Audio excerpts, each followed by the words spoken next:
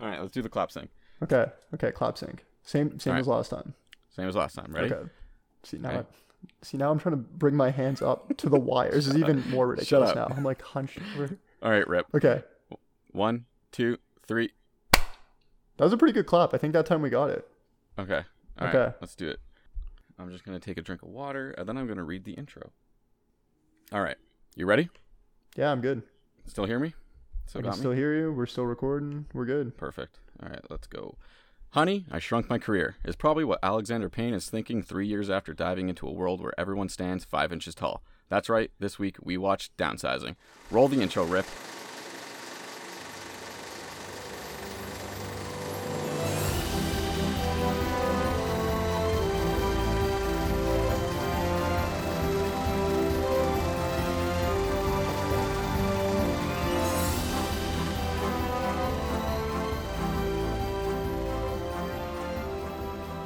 Oh, that was a pretty cool little piece you added there. I like that.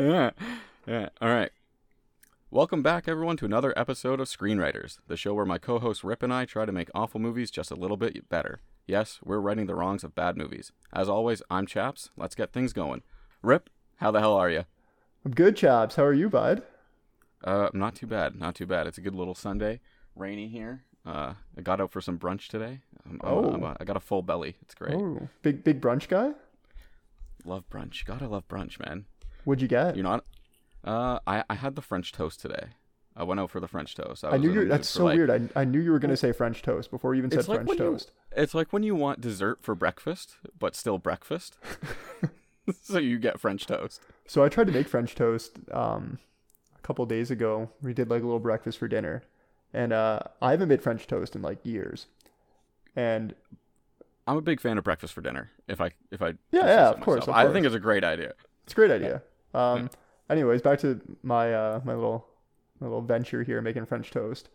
I made it with rye bread first of all. Oh, interesting. So don't do that because the bread is long. It's a long piece of bread, right? So I'm cracking my eggs into my bowl, and I'm trying to dip the bread into the bowl. And you can't do it, right? No, it was a complete mess. The whole thing is just split down the middle. No one has an oblong-shaped bowl to fit. Yeah. It was awful. You need like a specific bowl made for that. And I was like all stoked, like I cracked my eggs. I whisked my eggs, threw a little bit of cinnamon in there, a little bit of vanilla extract, and then mushy bread. So long story short, don't use rye bread for French toast. Did you eat it? No. What do you mean? No, I gave up. I gave up when I had a bowl of cereal. Oh, that's fair. As every grown adult would do after failing to make French toast. Yeah, so that's what happens, I guess, when I'm left to fend for myself. I love it. New for me recently. I've started wearing a side bag. Have you seen these? What's a Kinda side bag? Like a messenger bag? No. It's supposed to be like a fanny pack, except you don't wear it like a fanny pack. You wear it crossbody. But it goes over your shoulder? Yeah, it goes over your shoulder. You put I have my mask in it. So it's all my little stuff. Like what Alan wore. I'm not a pockets guy anymore. Yeah, kind of. But it's not a satchel. It's not what Indiana Jones wears. No, I don't think it would be. I also want to pair a canteen with it. How big is it? Bad. It's about like this. Like it fits my new camera that I bought. Okay. You bought a camera too. Yeah, You're a camera guy now. Yeah, I am both a saddle. No, sorry, not. I am both a side bag and camera guy, all at the same time. I don't even know who you are anymore. All right. Well, I think you mentioned you had a couple of corrections from last week's episode, didn't you, Rip? Yeah. So every once in a while, I put my foot in my mouth and say a bunch of stuff I don't actually mean, and because my co-host is such a good co-host, he's always sure to edit out what I'm actually saying. Just kidding. It's a very, very poor joke. Because don't worry, I'll cut that out. No, you won't. Yeah, so every once in a while, I got to correct the record. So I got, what do you got? I got 4 bullet points here that I'd like to go over. Okay, I'm just like, I have none. Like, maybe I should. Like, I feel bad that I don't have any corrections. Like, am I doing it wrong? Like, no, no, it means you're doing it right. Well, yeah. Maybe I'm not being critical enough of myself. Yeah, that's true. And trust me, there's a lot to work on. Exhibit All right, A, the side bag. Fair enough. Hit me with the first point. So bullet number one is I want to talk about my friend Tom Hanks. Okay, T. Hanks. So I said I'm a little over Tom Hanks, and I do want to expand on that because I am a little over Tom Hanks. You caught me off guard with that one. I wasn't expecting you to say you were over Tom Hanks, to be honest. So let me start by saying Tom Hanks was one of my favorite actors. You know, he'd be my go-to guy that I'd say, you know, someone asked me, who's your favorite actor? And because I'm too embarrassed to admit it's actually Ben Stiller, I'd say it's Tom Hanks. Isn't your favorite actor Nick Cage? Well, Ben Stiller's who I say when I'm too embarrassed to admit that Nick Cage is my favorite actor. It's a long list. That's fair. I get it. Anyway, I mean, yeah. So there's no denying that Tom Hanks is great. Okay. It's just fair. the movies he does lately. There's no appeal anymore, for me anyway. And again, this is all prefaced with this is based on my opinion. So, I mean, I'm trying to think. Like, I don't even know what the last movie I saw him in. Maybe it was The Post. I think I know what you're getting at with this. Like, does Tom Hanks have the big name hype behind it anymore? No, he absolutely does, I think. I just think that he's not... Oh, okay. He doesn't do movies that I like to watch. Like... Oh, that's fair. Yeah, I get that. Like, no, I wasn't at the theater, you know, like, lining up to see Hologram for a King. Like... I really love Willem Dafoe, but I'm not going to watch The Lighthouse. Like, yeah, there you go, right? Not a movie you know what? Maybe I will watch I'm sure it's great. I'm sure it's amazing. I will get to it one day, but, like, I'm not going to go see that. No, and you know what? Like, I was excited for The Post because I am into those kind of movies. Like, All the President's Men is one of my favorite movies of all time. Mm-hmm, mm-hmm. And I know they're not covering the same events, but it's the same structure, right? Right. But The Post for me was such a letdown, especially comparing it to that movie. Anyway, that's my take on Tom Hanks. That's your T. Hanks binge or rant. Sorry. Yeah. So that's one. That's number one. Correct. That's number one. That's number one. Rip actually is a fan of T. Hanks. Number two is Black Widow. Oh, okay. Here we go. Hit me. So I feel like I shit on Black Widow a lot last episode, and that's not really fair, because my lack of excitement for the movie does not reflect whether or not it'll be a good movie, because it will be a good movie, because Marvel's doing it, and Marvel is owned by Disney, and Disney pours billions of dollars into their stupid movies. So what the audience can't see right now is that Mickey has a gun to Rip's head. I may have to make another one of these segments next episode, just for calling Disney stupid. Wait till we get to the movie making segment. Love it. Foreshadowing. All right, so that's number two. No, because I'm not done with this. Okay. Oh, sorry. Just very quickly, what I wanted to mention was, I feel like almost maybe my lack of excitement for this movie is just I'm kind of like over the whole like female spy lead thing. Like, it seems like a trope that's kind of overdone. Like, we did it with Angelina Jolie, right? We did it with, I don't know, Jennifer Lawrence did it a bit too. Like, did you see Red Sparrow? Yeah, I saw Red Sparrow, but I think it's did you different. like it? I don't know. It was a weird movie, I think. I don't know. Maybe really like that's kind of like what I'm expecting from this movie anyway, and like that's not really like my cup of tea. Like, maybe it's that mixed with, you know, the whole Marvel-esque theme to it. Mm-hmm. But I don't know. I think I'm just marveled out, like I said last episode. I just figured, you know, I should expand on that a little more, because I don't want to shit on a movie I haven't seen yet. I mean, and I did enjoy Captain Marvel too. I think I really am just marveled out. You enjoyed Captain Marvel? I'm interested. I want to unpack that a little bit more. I don't know. It was what it was. I also like Jude Law, and I like seeing Jude Law. Oh, Jude Law, yeah. Well, and Brie Larson's not bad either. Brie Larson is good. Like, I feel like she did a really good job with what she was given. It's just hard, like, to bring a character like that to life because they're so OP. It's like, what's the point? Yeah. Plus, there's no tension. Yeah, the way she was written too. You know, she was kind of written to be like stiff, but I don't know. You can be stiff and still have like a personality, and I feel like that's not a reflection of her acting. I feel like that's just what they gave her. Yeah, it's the writing. That's where they took the character. It's where, yeah, that's fair. Yeah. Okay, that's good. Number 3. All right, number 3. Meet the Morgans. Not a real movie. I honestly, when you said that, I was like, I've never seen that. I don't know what he's talking about. Is he talking about We're the Millers? Is he talking about like some other movie, or Meet the Parents? Like, what's he on about right now? I have no idea. So I almost don't want to correct the record on this one, because it was a quality troll, and that our 10 listeners, big math guy, probably Googled Meet the Morgans, which isn't a real movie. However, I want you to Google, have you heard about the Morgans? Which is the movie I was referencing, which is a god-awful movie. Oh, so this movie actually exists. You just got the title wrong. This movie does exist, yes. Okay, it's so bad that I didn't remember what the title of it was. So for our adoring public, if they want to go back and watch the movie that Rip was so fond of Hugh Granton, if I do remember.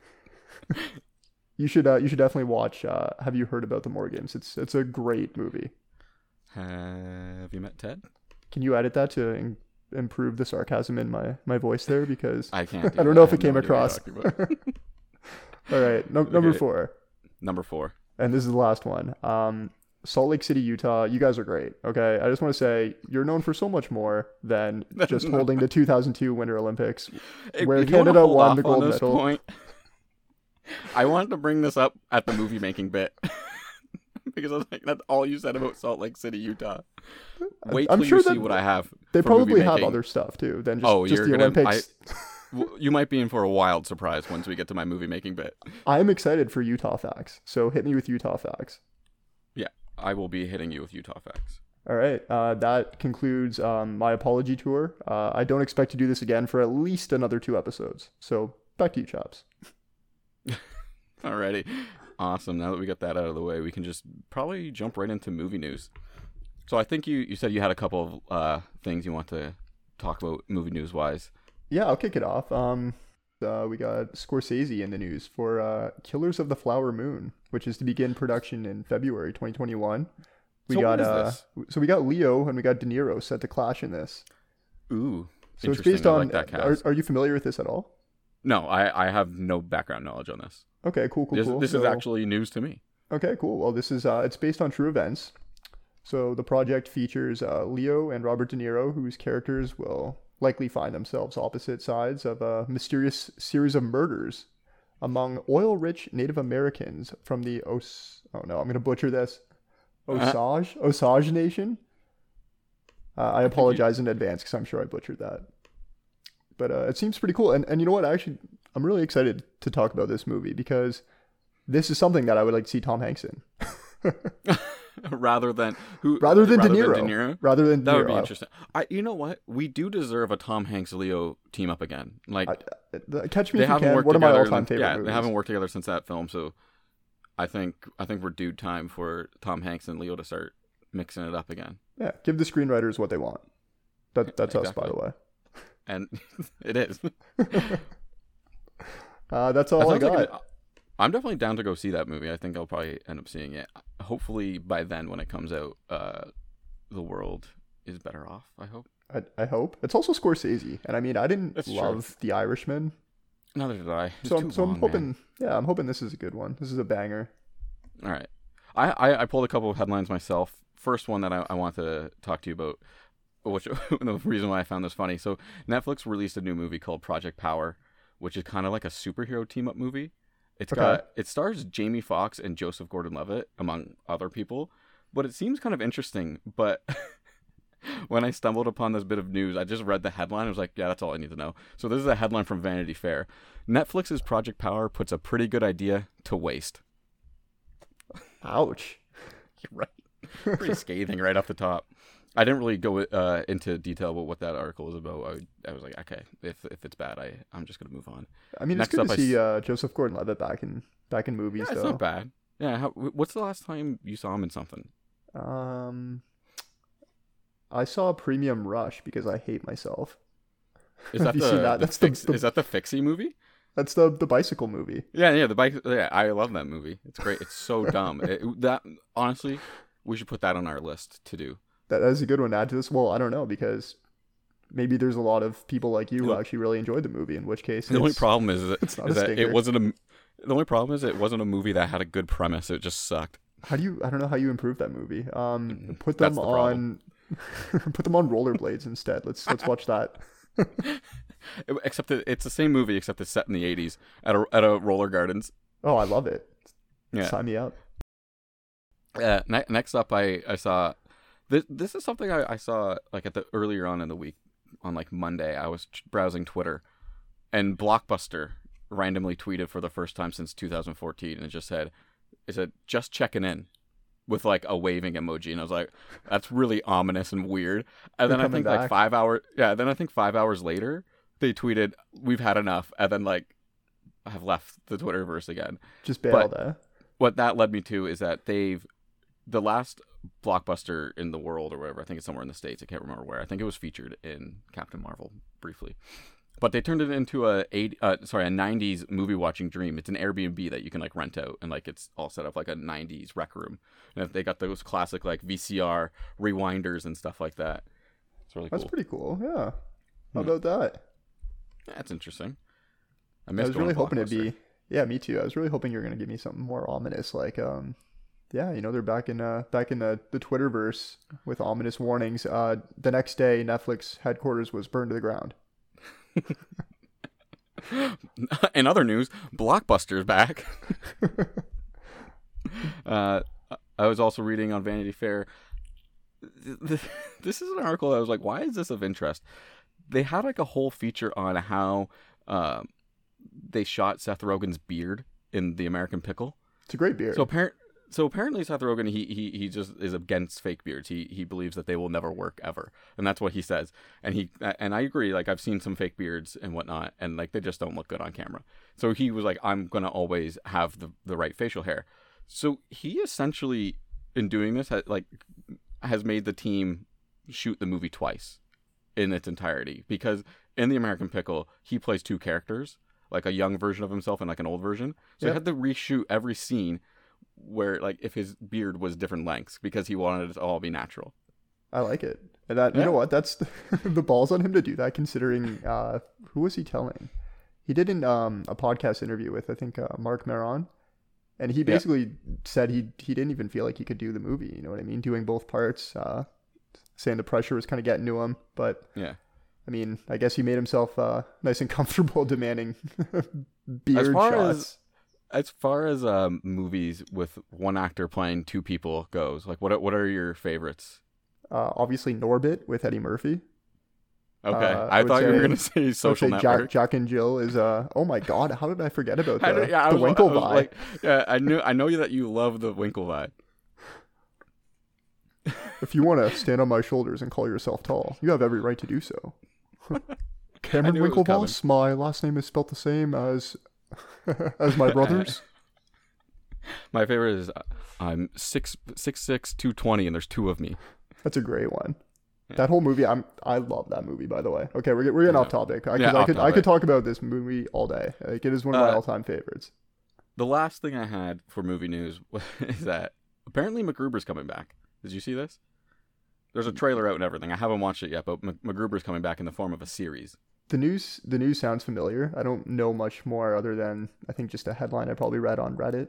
But that's great, because the movie is hilarious. That the whole opening, like, what is the whole opening montage where he has to put together a crew? Yeah, that bit is all time. I haven't seen that movie in a very long time, so it's probably due for a rewatch. That is great. That movie is great. I have one last piece of news. If you want to jump into this, it's a little game that we can do. Oh, I like games. So I have Forbes' top grossing actors of 2020. Would you like to wager a guess at? I'm gonna go with. You know what? Let's do top 3. But if you get anyone else in the top 10, I'll let you know. You want me to guess the top 3? Guess the top 3. You want me to guess the top 3 actors? Okay, so I'm gonna lock in number 1 with Dwayne "The Rock" Johnson. Yes. Yeah, that's a bit of a gimme. It's bit of a gimme. Who would be after him? Like, see, then I just don't know. I don't know, like, who else is, like, popular. It's probably got to be some, like, Robert Downey Jr. I do not see Robert Downey Jr. on here, which is actually surprising. Because how many guesses do I get? I mean, you get infinite guesses. Oh, so this is going to... Okay, so our podcast is now a list guessing game. I'm actually just going to torture you by never telling you. Okay, so, well, then, if The Rock is number 1... I honestly have no idea who's going to be number 2. Like, I don't even know who's, like, a popular actor anymore. Ryan Reynolds is number 2. Oh, okay, that makes sense. I get that. So, are they doing this based on, like, how much their movies make? Well, it says top grossing actors of 2020. So, I'm assuming it is, probably or, like, movies from other businesses and stuff as well that they have. You know what? I didn't really read the article. I just looked at the list, which I'm sure nobody's going to hold that against me. Well... We're not journalists, so we're not going in depth on this stuff. I've just been reading the headlines as well. I want to throw a couple names at you, though, just to gauge a reaction. Okay, so what's number 3? So first of all, The Rock, 87.5 million. Ryan Reynolds, number 2, 71.5 million. Number 3 is one of our one of our favorite actors for all the wrong reasons. I'm gonna list a restaurant, and you tell me if you can guess him. Are you ready? Yeah. Dunkin' Donuts. Oh God, it's Ben Affleck's little brother, Casey Affleck. No, it's not, but that would have been great. What do you mean? Why would Casey Affleck be number 3? Why would you say Dunkin' Donuts then? Mark Wahlberg. Oh, that makes sense. Okay, I'm sorry. Well, because Casey Affleck's in that great Dunkin' Donuts bit on, I think it was like an SNL skit or something. It is an SNL skit. If you haven't seen that, look that up. It's absolutely all time.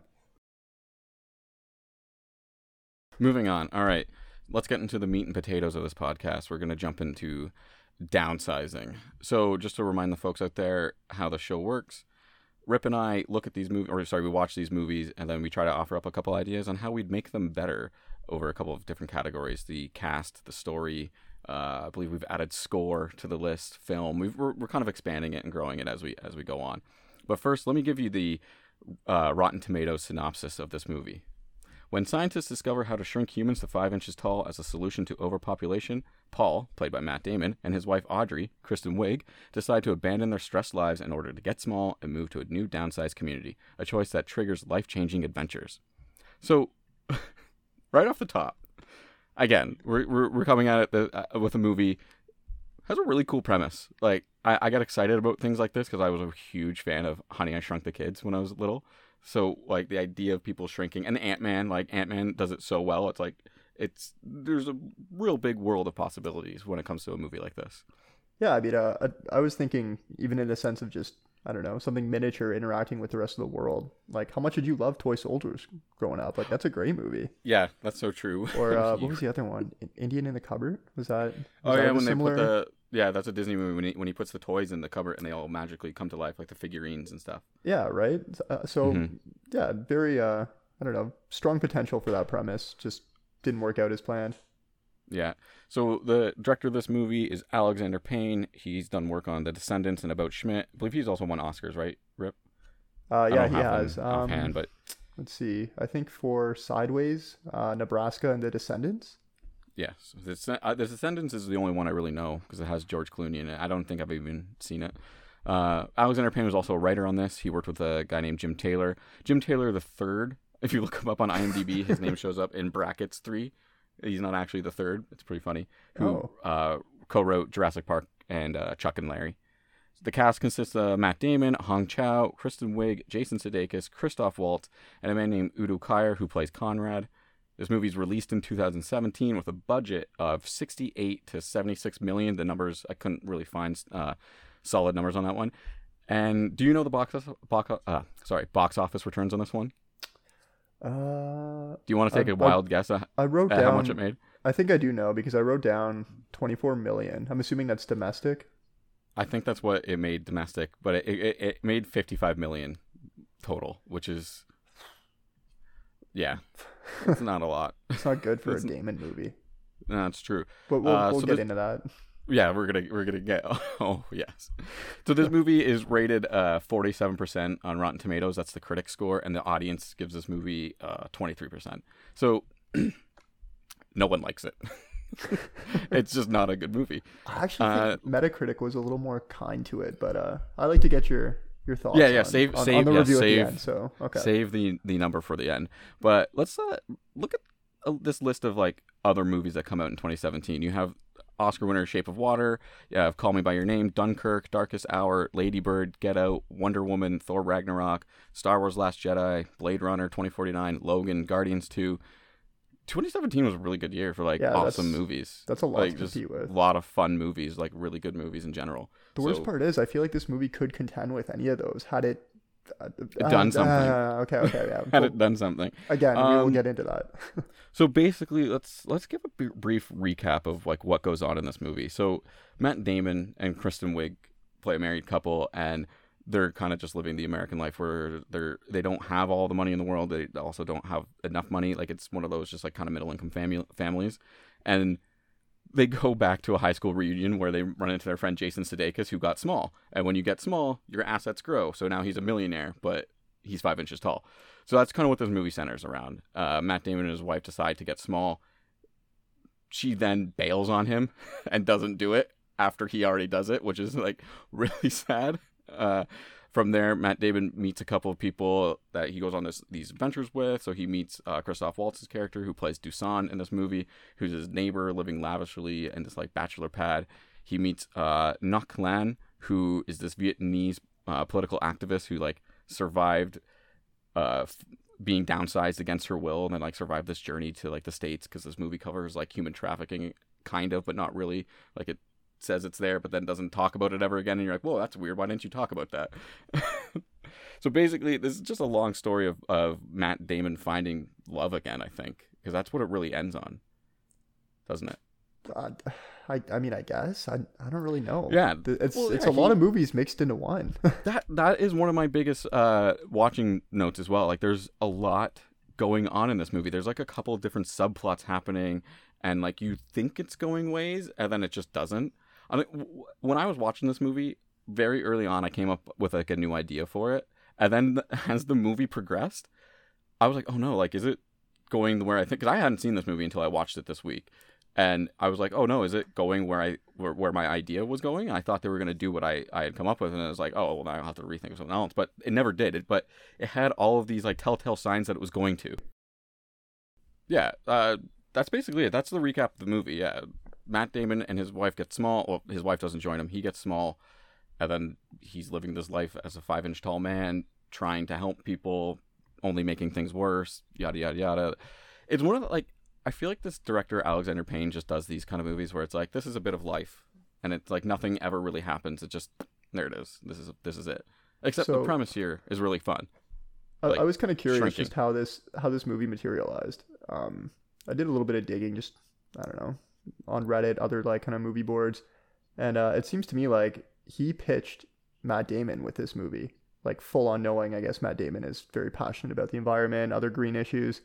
So I mean, it seems like he sold Damon on this.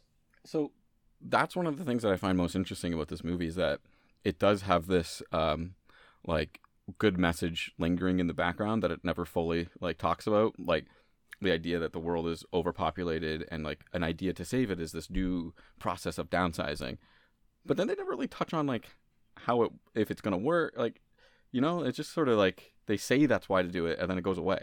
Yeah, so let me start with some general thoughts on the movie before we get into the story, thoughts. Because we're pretty much going down the path of everything I've written for story. So if you want me to have any comments at all on this movie, we should probably get into it now.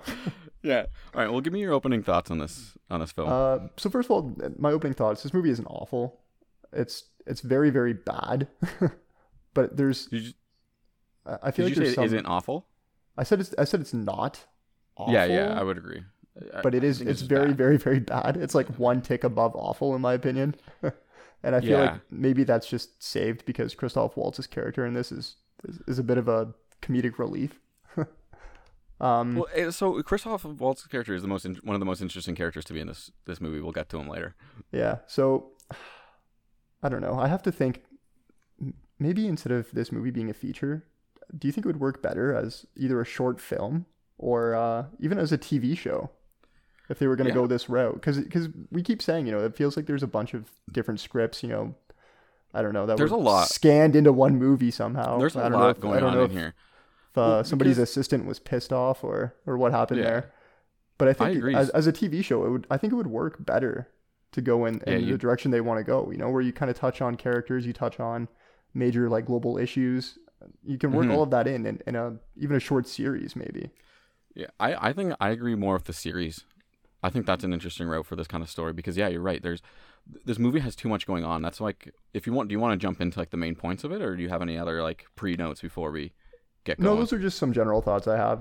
Yeah. You know, we can tackle the rest as we go along category to category. It's just something to think about, you know, because my first instinct was this reminds me a lot of that Al Gore documentary. What is it? Inconvenient Truth?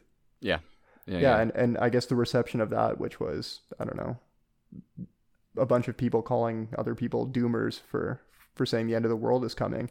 And Right. instead of making a difference, you got a lot of backlash over it, which is what I feel like this movie did. Like, this movie didn't make me want to go out and plant trees. It made me want to turn off my TV. That's what I was getting at earlier. Yeah, that, like, it has this really good message of like that we need to do something to save the earth, but it's pretty unbearable to watch. It's just like I just don't care about I don't care about any of the characters. I don't like nothing keeps me motivated in this movie. Like every once in a while, I wrote these notes. What I call them? They were kind of just like my watching notes, and I kept saying things like, oh, this movie has a great message, but it's not going anywhere. It's never covering it. And then I would write something like, oh, I'm kind of starting to like this movie. Like maybe, oh, never mind. And then they, you know what I mean? Like they'd slowly get to a place where I'm like, yeah, I could be okay with this. And then they just pull it all away again. Yeah. So based on what you're saying, I mean, if you want to move into story here, because you're touching on a lot of points that I found that basically made it not awful for me, because I had some fun with certain scenes, watching Matt Damon trip out on ecstasy. That's always fun, right? Yeah, that was a good time. All right, let's jump into the story then. Sure. So I don't mind. I'll kick it off. So my biggest takeaway from this is that you're basically dealing with two movies in one, which I don't think is a spicy take. I feel like, I don't know, if you read any review anywhere, they're going to say the same thing, right? Yeah. So I think what you can do here is you have two options. So my option one is, you start off, you're looking at the struggling working class America, like you said, and we have an interesting solution here. Poor middle working blue collar Joes, in the Midwest or the Southwest. I don't know American states too well, so I'm not sure where Oklahoma or Omaha is. You have a chance for these people to live like the lavish lifestyle that they see on TV, right?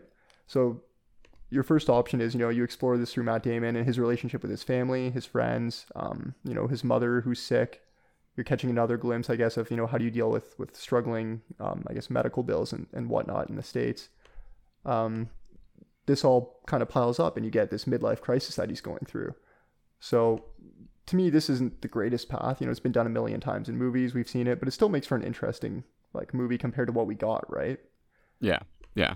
And so what I'd like to see more of is this further, I guess, explored in the sense that, I want to see more Kristen Wiig. Like, she's awesome. I want to see the toll that is experienced through Matt Damon by shrinking and his wife not shrinking. Like, why is there not more dynamic between the two of them? And I know I harp on dynamic all the time, but... You're a big fan of dynamic, but I love where you're going with that, because I picture what I'm picturing now is just Marriage Story, except what's his face, Adam Driver gets shrunk. Yeah, there you go. Yeah, that's the movie. I'd watch the hell out of that movie. So would I. I think that would be amazing. That would be such a great film. But yeah, I would love to see that. Right? Dealing with this divorce when like your wife is like now a monster to you, like she could just step on you and ruin everything. Like, you know what I mean? Like, there's got to be some weird power dynamics in that, right? Yeah, they're going to couples therapy, right? And they close the door before Damon can run away, but he just goes under the door and he's, I don't want to listen to it anymore. Yeah. They have a tiny door for him. Yeah, I think that's a much more interesting movie where, we get to explore Kristen Wiig and Matt Damon's relationship and how this her kind of bitching out on him. Yeah. Where does that leave? Where does that leave the family? It's true. It's such a it is such an interesting thing that they kind of just like, well, that happened, and then moving right along, right? Like, and I feel like they sold her a lot in this movie, and I didn't see her outside the first 20 minutes. It's one of those things where, because she's a big name, she gets like all the marketing material, then like isn't even in the movie, and you're like, okay, that's weird. But no, go ahead. I was gonna say that point plays pretty well into like what my first point about the story is, that just simplify. You got to simplify this thing. There's a lot going on in this movie, and there's so much going on in the background that just seems way more interesting to me. So there's a segment where like they're sitting in a bar and there's like this whole thing about like human trafficking on the news, where like they're human trafficking people that they've downsized against their will. Like, oh, what's that about? Like, that's really messed up. That's really interesting. Yeah, so that actually really plays into my option number 2, which I think is the way cooler movie. Okay, tell me. So pursuing this green option, basically.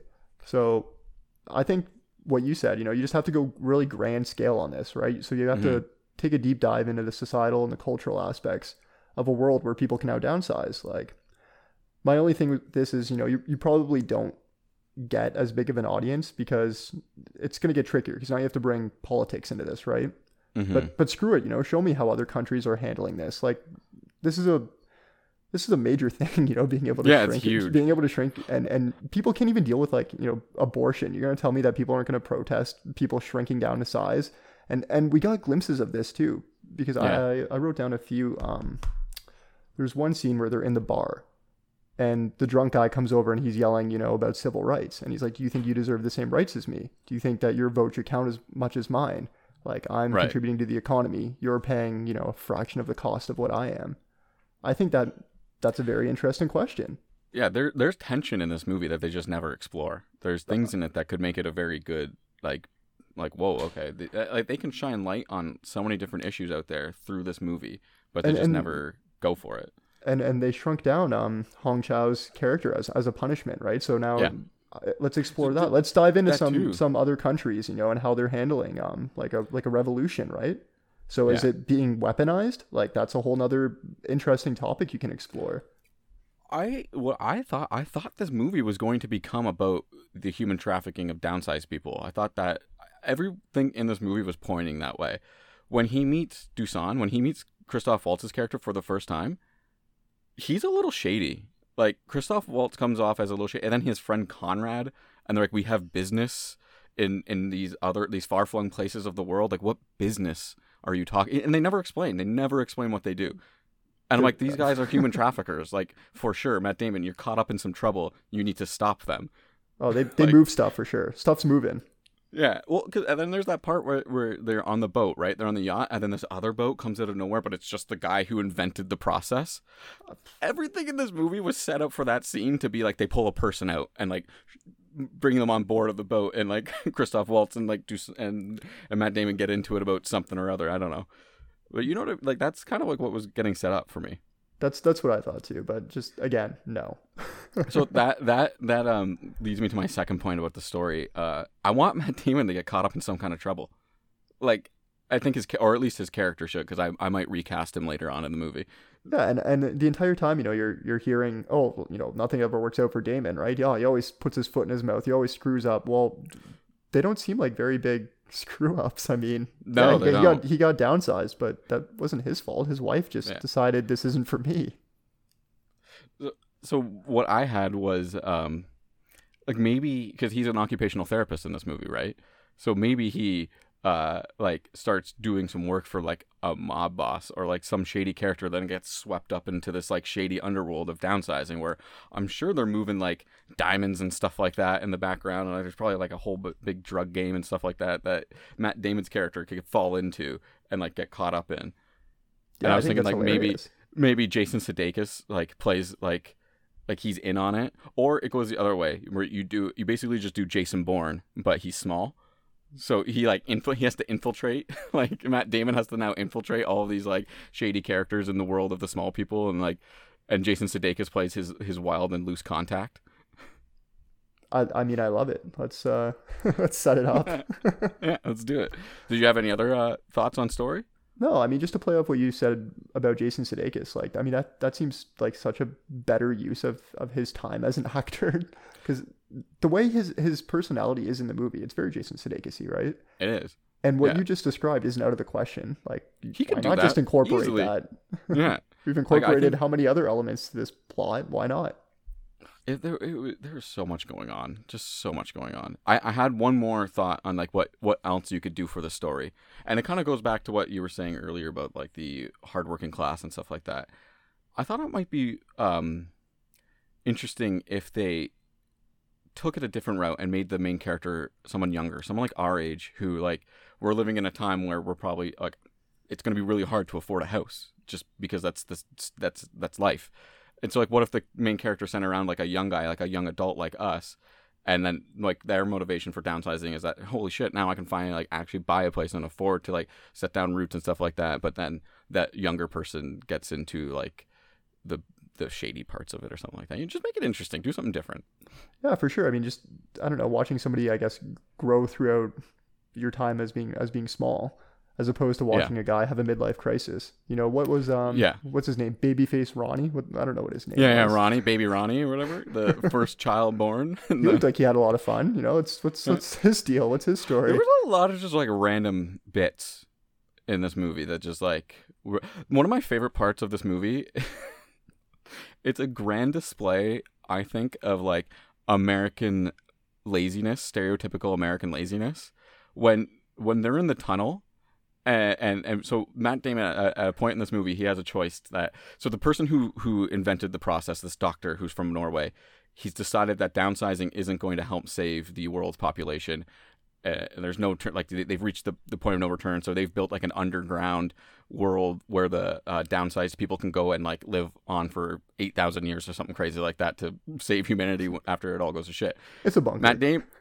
It's a bunker. It's a bunker. It's a bunker. Matt Damon decides, hey, this is for me. This is what I got to do. He decides this in less than 24 hours. I think he meets them and then he's like, yeah, I'm gonna go with these guys, and like Knockland is like all upset because they hooked up and they start to develop a relationship. So I would just like to point out this whole decision, I don't know if you remember this, I do again because I finished it about 2 hours before we started recording. This decision, his little speech there, literally sums up the entire movie in like 30 seconds. There's no point in watching the rest of the movie. All you have to do is just listen to that little speech where he describes exactly what happened to him, and that all of these like little coincidental like situations that he's found himself in. That's the reason why he's got to do this. It's the Ted Mosby effect, I like to call it. Oh yeah, no, that's interesting. So he's chasing destiny. After his big grand speech, so this is my favorite part of the movie in that like relation to American stereotypical laziness. They tell him it's going to take 11 hours to reach the bunker walking. And he immediately decides, no, this isn't for me, and turns around and runs out of there and like back to his friends and back to Knockland. I was just okay, that's perfect. That scene also had my other favorite moment when they sealed off the tunnel. There's like that tiny little explosion and like the piece of dirt just like slides in front of the door. I was like, that's funny. Like that's an interesting that's fun. What a metaphor for this movie. Yeah, expect it to be a giant explosion and it's just this little firecracker that goes off. That is a great metaphor for the movie. You want to dive into some casting decisions? What could we do differently? Sure. So I mean, casting was pretty hard for this movie because no matter who you cast for it, this movie's not being saved by that. Well, my first thing on casting is that like I don't have many gripes with any of the actors in here, and that's what I mean. Like, how could you, right? There's example, a lot of big names and a lot of great talent in here. For sure. So, I mean, if you want to start with Matt Damon, we can start there, but there's not much to really say, right? He's particularly Matt Damon-y in this movie. He is a very passionate person, I guess, about the environment. I've seen like little bits on, I don't know, and other things where he's describing his passion for the environment and for any kind of green issue. I know you're not really an Entourage fan, but I do recommend looking up on YouTube, like Vinny Chase's interaction with Matt Damon. Okay. Because it is like a spitting image of this movie, and it's absolutely hilarious. So you should definitely check that out. Okay, send me the link. Send me the link after this. I will send you the link after this. So I don't know. My thing with Matt Damon in this movie is basically nobody forced him to do this movie. He was fully on board. He knew what he was doing. It doesn't matter because he's still a star, right? He can make a million of these movies, and people are still going to go watch Bourne Supremacy 7. It doesn't matter. He's such an interesting actor to me. Like, he's got no range. Like he just says this. He's just got one acting face. That's it. It's just he's got one thing. So it's not that I don't know. This maybe movie, it's not range. Maybe it's not that. He's always Matt Damon. I know what you mean. And this role, the way they depicted it didn't seem like it really required much. But I would have liked to have seen it sort of reflect his role in We Bought a Zoo. That's what I was thinking too. He was a lot more like believable in that movie. Like that was like one of my favorite Matt Damon performances. Like if you bring that Matt Damon into this movie, all right, I'm knocking you up a tick from what really, is it? really 20 seconds really of insane courage. I love that. I live my life on that line. But yeah, it's similar, and it's not that different of a movie in the sense that, you know, he's grieving, right? He's grieving his wife's death in We Bought a Zoo. His wife's not dead in this, but he's still obviously she like bailed on him. Yeah, he's obviously very sad at first and very pissed off. So I think if they wrote it similar to that, it would have been a little better.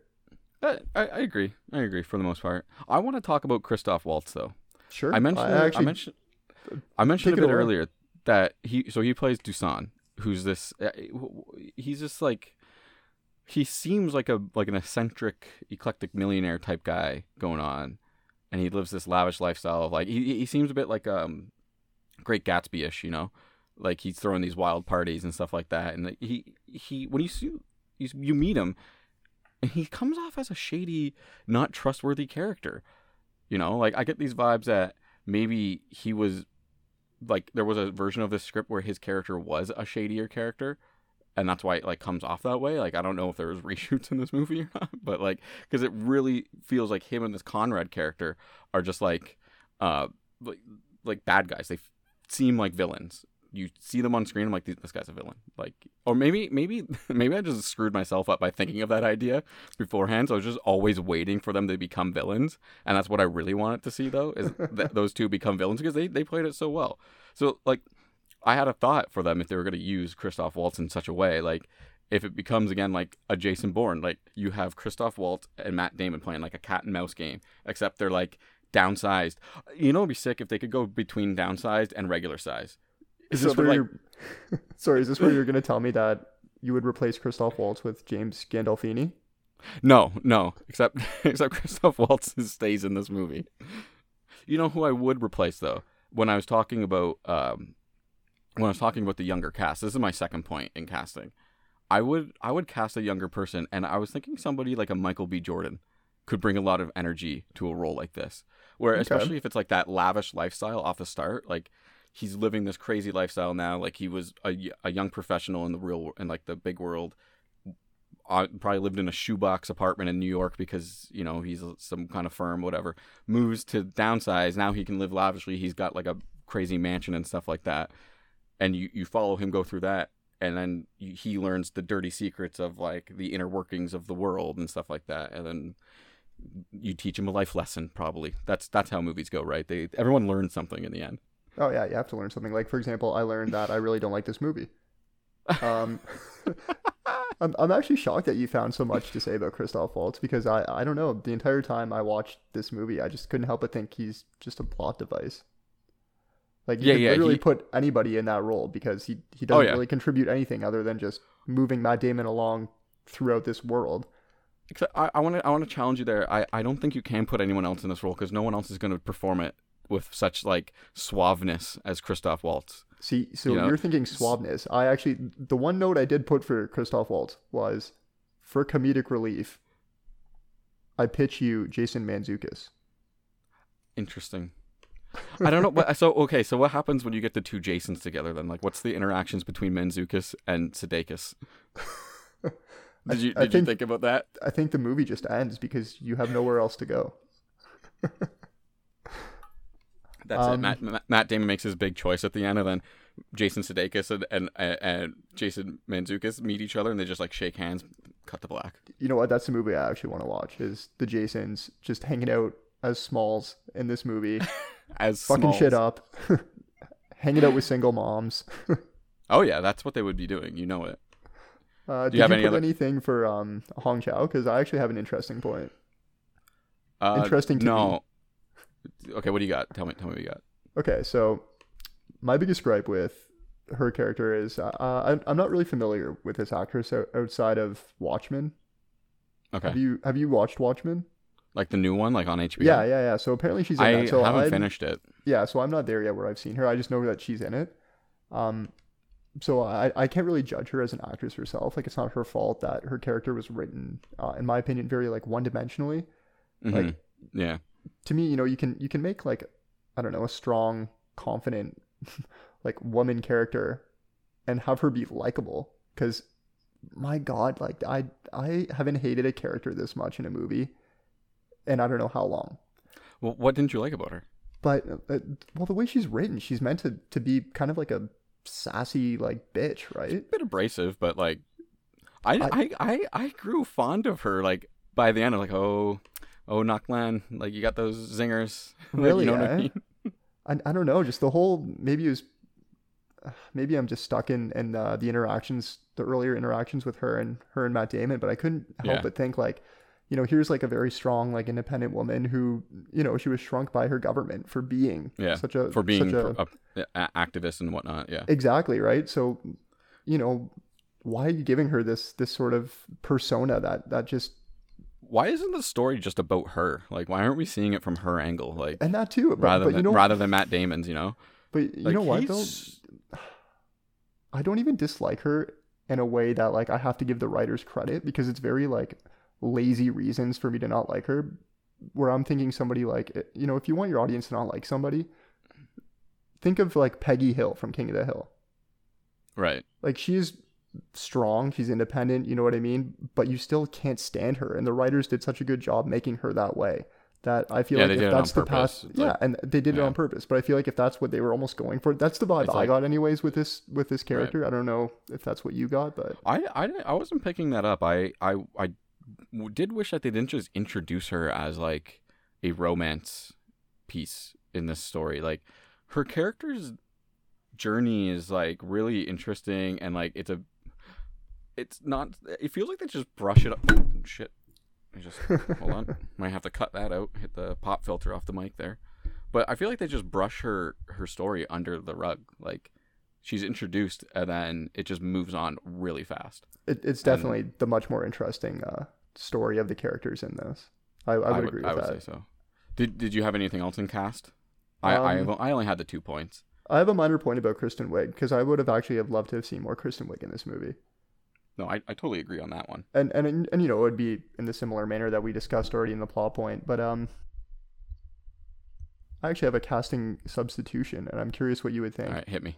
Despite me just saying that I would love to see more Kristen Wiig in this, I do think Rachel McAdams would have also been good for this role had we included her more in it. Yeah, there's no point in casting her if she's not in it more. No. And that's the thing. If you are, you know, going, I guess, the family dynamic route, her performance in About Time. Right.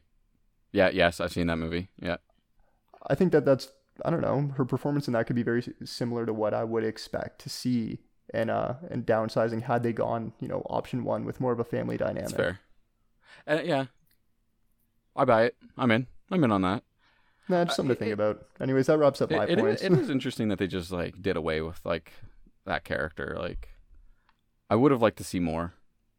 Like you said, there's so many other options. Like, at any point in time, the movie could have picked to focus on the divorce, or it could have picked to focus on this part, or it could have picked to focus on that part, and it'd been a much better movie if it did, in my opinion. Did you have anything to talk about for like the film or like cinematography, direction, stuff like that?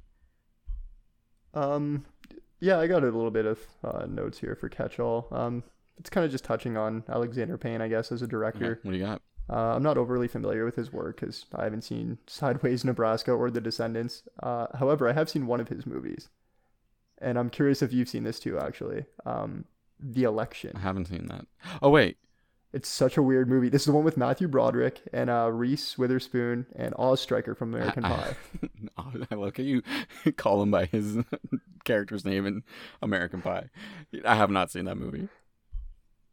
You should definitely watch that. I actually own that movie on DVD, so maybe I'll mail it to you after this podcast. You've got a couple of movies you're supposed to mail to me. What's the Linklater movie you need to mail to me? Oh, Everybody Wants Some. Yeah, it's a really fun movie. Still haven't gotten a chance to see that. No, anyways, back to Alexander Payne. I mean, there's not much to really say. Like, I don't know. I haven't seen his movie, so I don't really know his directing style. I don't really think the directing was the issue with this movie. That's fair. So we could move more into writing, I guess. It seems like he almost specifically wrote this knowing that Damon would say yes when he pitched him with it. So I don't know if he's just had a dream to work with Matt Damon, but I don't know. I'm just gonna kind of leave that alone. I don't know the behind the thought process in getting this movie made, so I don't think I can really comment on it. I think for me, one of my points is that like directional wise, like directing, like everyone just feels flat in this movie. Like it's just across the board. It's just like, I don't believe anybody. Maybe Christoph Waltz, he's good, but like everyone else, just I don't like their performances. Well, I mean, if we're gonna touch really briefly, I don't know if you wrote anything for writing, but in the same sense of like you just said, the characters they're pretty one dimensional. There's not really any enthusiasm, excitement out of anybody. But what I would have liked to have seen, if we're writing this pathway, is more character development, I guess, because it is sort of Matt Damon dealing with his like internal struggles. Yeah. So I think of a movie like Walter Mitty. Have you seen that with Ben Walter Stiller? Mitty's a fantastic movie. Fantastic movie. And, while we're on the point of our catch-all section, let's talk about the cinematography. Because for a movie that's supposed to be about the environment, holy shit, does this movie suck. Yeah. Like, there's nothing pretty to look at, especially outside of this, like, little compound, There's one good shot in this whole movie, and it's the only time I ever got close to, like, the feeling of like, how cool Honey, I Shrunk the Kids was. There's a shot where they, like, pan up, and they're looking at, like, a leaf, and then like a mosquito lands on top of the leaf, and like you can see the mosquito through the leaf, and like everything. I'm like, oh, that's kind of cool. Like I get it because they're small, but other than that, everything's bright. Did you notice that? I want to give them a point here because I feel like they made everything brighter than it should have been. Because if you were shrunk to 5 inches tall, everything might appear brighter to you. I don't know because I'm not 5 inches tall, but I think maybe that's why they did that. Because you get more sensory input and the light just I have no idea. That's a fair assessment. I can't really comment as someone who's over 6 feet. Yeah, true. It's a humble brag. Any other thoughts on this movie? I mean, a little bit of afterthought. I have an afterthought as well. What do you got? Sure, take it away. You go ahead. Okay. I'm gonna have a sip of water. I'm really interested in like I think this could be a big discussion. How did they make everything? Like how's plumbing work? Like how did they do that? Like how did they figure all that? Like what's the infrastructure look like for a city of the small? Like I'm just really curious. Like is it still like are they making pipes and are they still as sturdy as like regular pipes? You know what I mean? Like I have all these questions like how they're building this stuff. I just don't get it. I just don't get it logistically. I think that's really cool that you say it because I think that comes back to like if this was a TV show, you could see like a lot of cool little like aspects of the world like this, right? Like how does that work? That's what I mean. I want to see those parts. I want to see those little like when they're making plywood. Like how does that look when they're making plywood? Because it's like tiny, right? It's like tiny plywood, or like when they're like they're using toothpicks. Are they using popsicle sticks to build structures? Like that's my real question. Popsicle sticks, my mistake. Yeah. Now that's where downsizing can get interesting. Is how people who have been downsized can reuse the waste of big people. So like popsicle sticks, for instance, could become a building material, right? One of my minor gripes about this movie was at the end when you catch this like supposed to be heartwarming scene with Matt Damon delivering food to an older gentleman, I guess in the slums, and he hands him a takeout container. That's styrofoam, bro. This is supposed to be an environmentally friendly movie. Right? What are you doing? Huge mess. How do you not catch that? And like, how did they get the styrofoam that small? Like who's making that? Like who thought like we're making more sustainable community? But hold on, we need to get the styrofoam right. Like, I don't understand either. Bro, come on. Amazing. All right. Well, to quickly recap, downsizing. A couple of my top things that I would want to change about this movie is that I think Rip, you'd probably agree. We want to simplify it. Just please it's so convoluted. Pick a storyline and stick to it. For me, I would love to see this idea of like younger people taking advantage of downsizing and then maybe falling in with the wrong crowd and seeing what happens after that. And my other big change, like a younger lead. I think more energy could have helped this movie a bit. Or even Christoph Waltz as a villain. I would love to see that too. Yeah, right. I mean, I guess my afterthoughts are really just, I don't know, show me more of the cultural or cultural or societal issues around the world, right? Like how downsizing is affecting the population as a whole. I think that's a way cooler movie. And they gave you a glimpse of that with, I guess, Norway in the beginning. And I think they even mentioned Istanbul as well. Like, let me see that. Otherwise, you're kind of stuck with what, I guess, to quote Christoph Waltz's character in this weird cult compound at the end of the movie, right? Who are going to a bunker. So, I don't know. Do a deeper dive into that. That's what I wanted to see. I agree. Alrighty. Moving on from that. All right, let's move right along to movie makeup. Now, Rip, do you want to go first? Do you want me to go first? How do you want to do movie makeup this week? I think you went first last time, so I don't mind I don't mind heading into it first. I don't have handy the criteria that I gave you last week, so if you want to recap it for everyone out there. I actually wrote it down this time. Oh, perfect. I learned my lesson and I wrote it down. I'm glad you're prepared. Okay. I'm going to get better at this. So, Chaps gave me the actors Don Cheadle and Josh Gad. The location is a day spa. And the thing that we decided to go with was a gag. Don is 2 dives away from scuba certification. Love it. So are you ready for this? Yes, I can't wait. wait. I actually put a lot of thought into this. I can't wait. I'm so happy. I have a title too, but the title kind of gives away the story, so I'm going to save the title for last. Okay, I'm in. So this is a comedy. Love it. We are in a fictional world where the lost city of Atlantis has been discovered and turned into a hot tourist destination, probably by Disney. So of course, you can access this lost city of Atlantis tourist style by what I like to call mouse subs, which are Mickey Mouse's submarines to get there. Wait, don't they have subs at Disneyland? Like, what are they actually called? Probably mouse subs. I would hope so. No, I have that's no a huge idea. miss. Despite this, the greater part of Atlantis is enjoyed through scuba diving. So we have Don Cheadle. He's overworked. He's amped. He's ready to go to the lost city of Atlantis. He's so stoked that he's getting away from his busy life and he's vacationing at Disney. He's been taking scuba lessons and he is 2 dives away from getting scuba certificated. He's pumped. He's ready. So the big day finally comes. He's traveling down to Atlantis. He's in his Mickey Mouse sub. Yeah. He doesn't have his last 2 dives yet, but that's cool because he called ahead and he checked. You can get certified there. It's not a big deal. So he heads over to the underwater day spa. This whole movie takes place underwater, by the way. So, I love it. James Cameron hit me up. Perfect. For some reason, you get scuba certified and your scuba lessons occur at the same place where you would go to drink cucumber water at the day spa. This is where he meets Josh Gad. Josh Gad is his scuba instructor. So yes, this is your first act. Are you ready for your second act and the second act twist? Yeah. While Don is getting ready to do his dives with Josh Gad, Atlantis is under attack by thought to be extinct Atlanteans who swarm the entire day spa. Your movie is Don Cheadle and Josh Gad fighting off Atlanteans and securing the park's safety for Disney. Boom. What's it called? What's the title? It's called Night and Day Spa, the found city of Atlantis. I like it. I like it. I have 2 bits too, 2 recurring jokes that happen throughout the entire movie. Okay, hit me. So, Don is trying to fight off these Atlanteans. Yep. And he's always trying to grab scuba gear to go fight them out of water. Sorry, out of the day spa. But Josh Gad is always like, no, you can't take the scuba gear because you're not certified yet. So is Josh Gad. He's like a stickler. He's a stickler. He's a stickler for the scuba diving rules. On the flip side, Josh Gad actually can't swim. So Don is always getting mad at him. He's like, what do you mean you're a scuba diver, but you don't know how to swim? And he's like, well, it's different. I'm diving, not swimming. So wait, so he can dive underwater. Like he could do the paddling underwater just fine, but if he's at the surface, he can't properly swim. He can't swim. That's correct. I love that. That's really good. So that's what I got. That's amazing.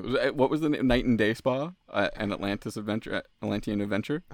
Is that what you called it? Close enough. Yeah, Close sure. enough. Night and Day Spa, the found city of Atlantis. Got it. Love it. All right. Are you ready for mine? I am. Just to clarify, that's a comedy. Yes. It sounds like a good comedy. I want to see it personally. I'd pay admission price. All right. I'm ready. All right. I'm ready for this adventure. My movie makeup last week. Rip gave me the criteria of an actor known by the name of Luke Wilson, who we haven't seen. I think he's doing stuff, but I haven't seen one of his movies in a very long time. The location, Salt Lake City, Utah. And the thing is that Luke believes he can communicate with Jesus Christ. So I had to do some research about like Salt Lake City, Utah. And then as soon as I read the first page on Wiki, I had the idea. Like it just came to me. So Luke Wilson plays Todd, a department store manager turned televangelist anti-hero. So he's going to play one of those mega church televangelists eventually.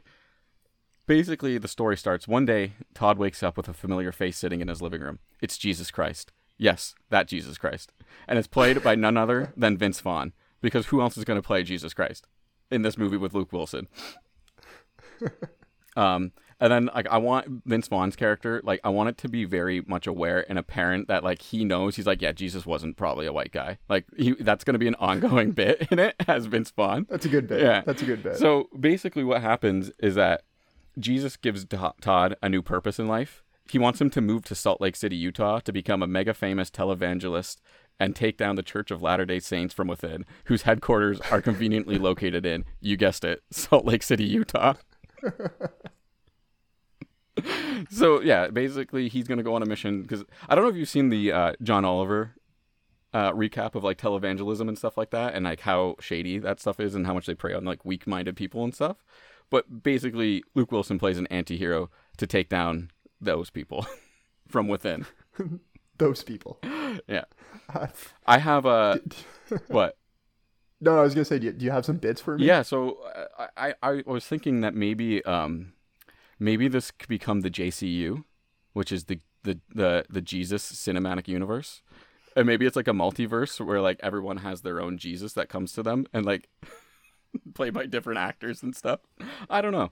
But one of my gags is that I only have one line that I just want Luke Wilson to say this because it's so Luke Wilson. At some point, he's going to get super sappy and just say, I think it's just something I have to do, you know? Because that's why that was good. He says that in every movie he's ever been in. I literally saw you transform into Luke Wilson when you said that. That was so perfect. All right. So that's mine. And the title for this one is Todd 316.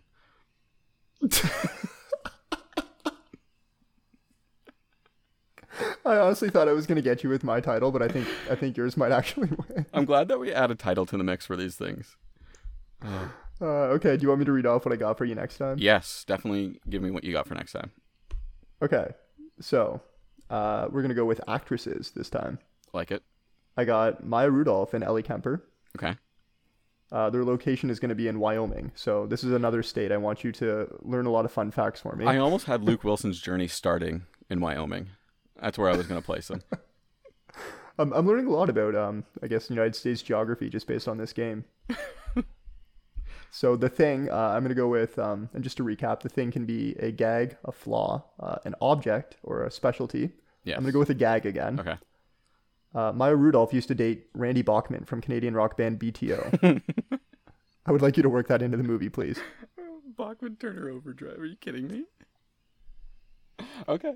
I like it. I like that. Okay, that criteria, I'm not going to lie, is way better than mine this week. I slacked a bit. I didn't come up with my criteria until today. So I'm going to give you Carl Urban because I've been rewatching The Boys and I just really love Carl Urban. He's great. Okay. The location, Sydney, Australia, just because it makes sense. And the Thing, I went with an object here, a hook hand.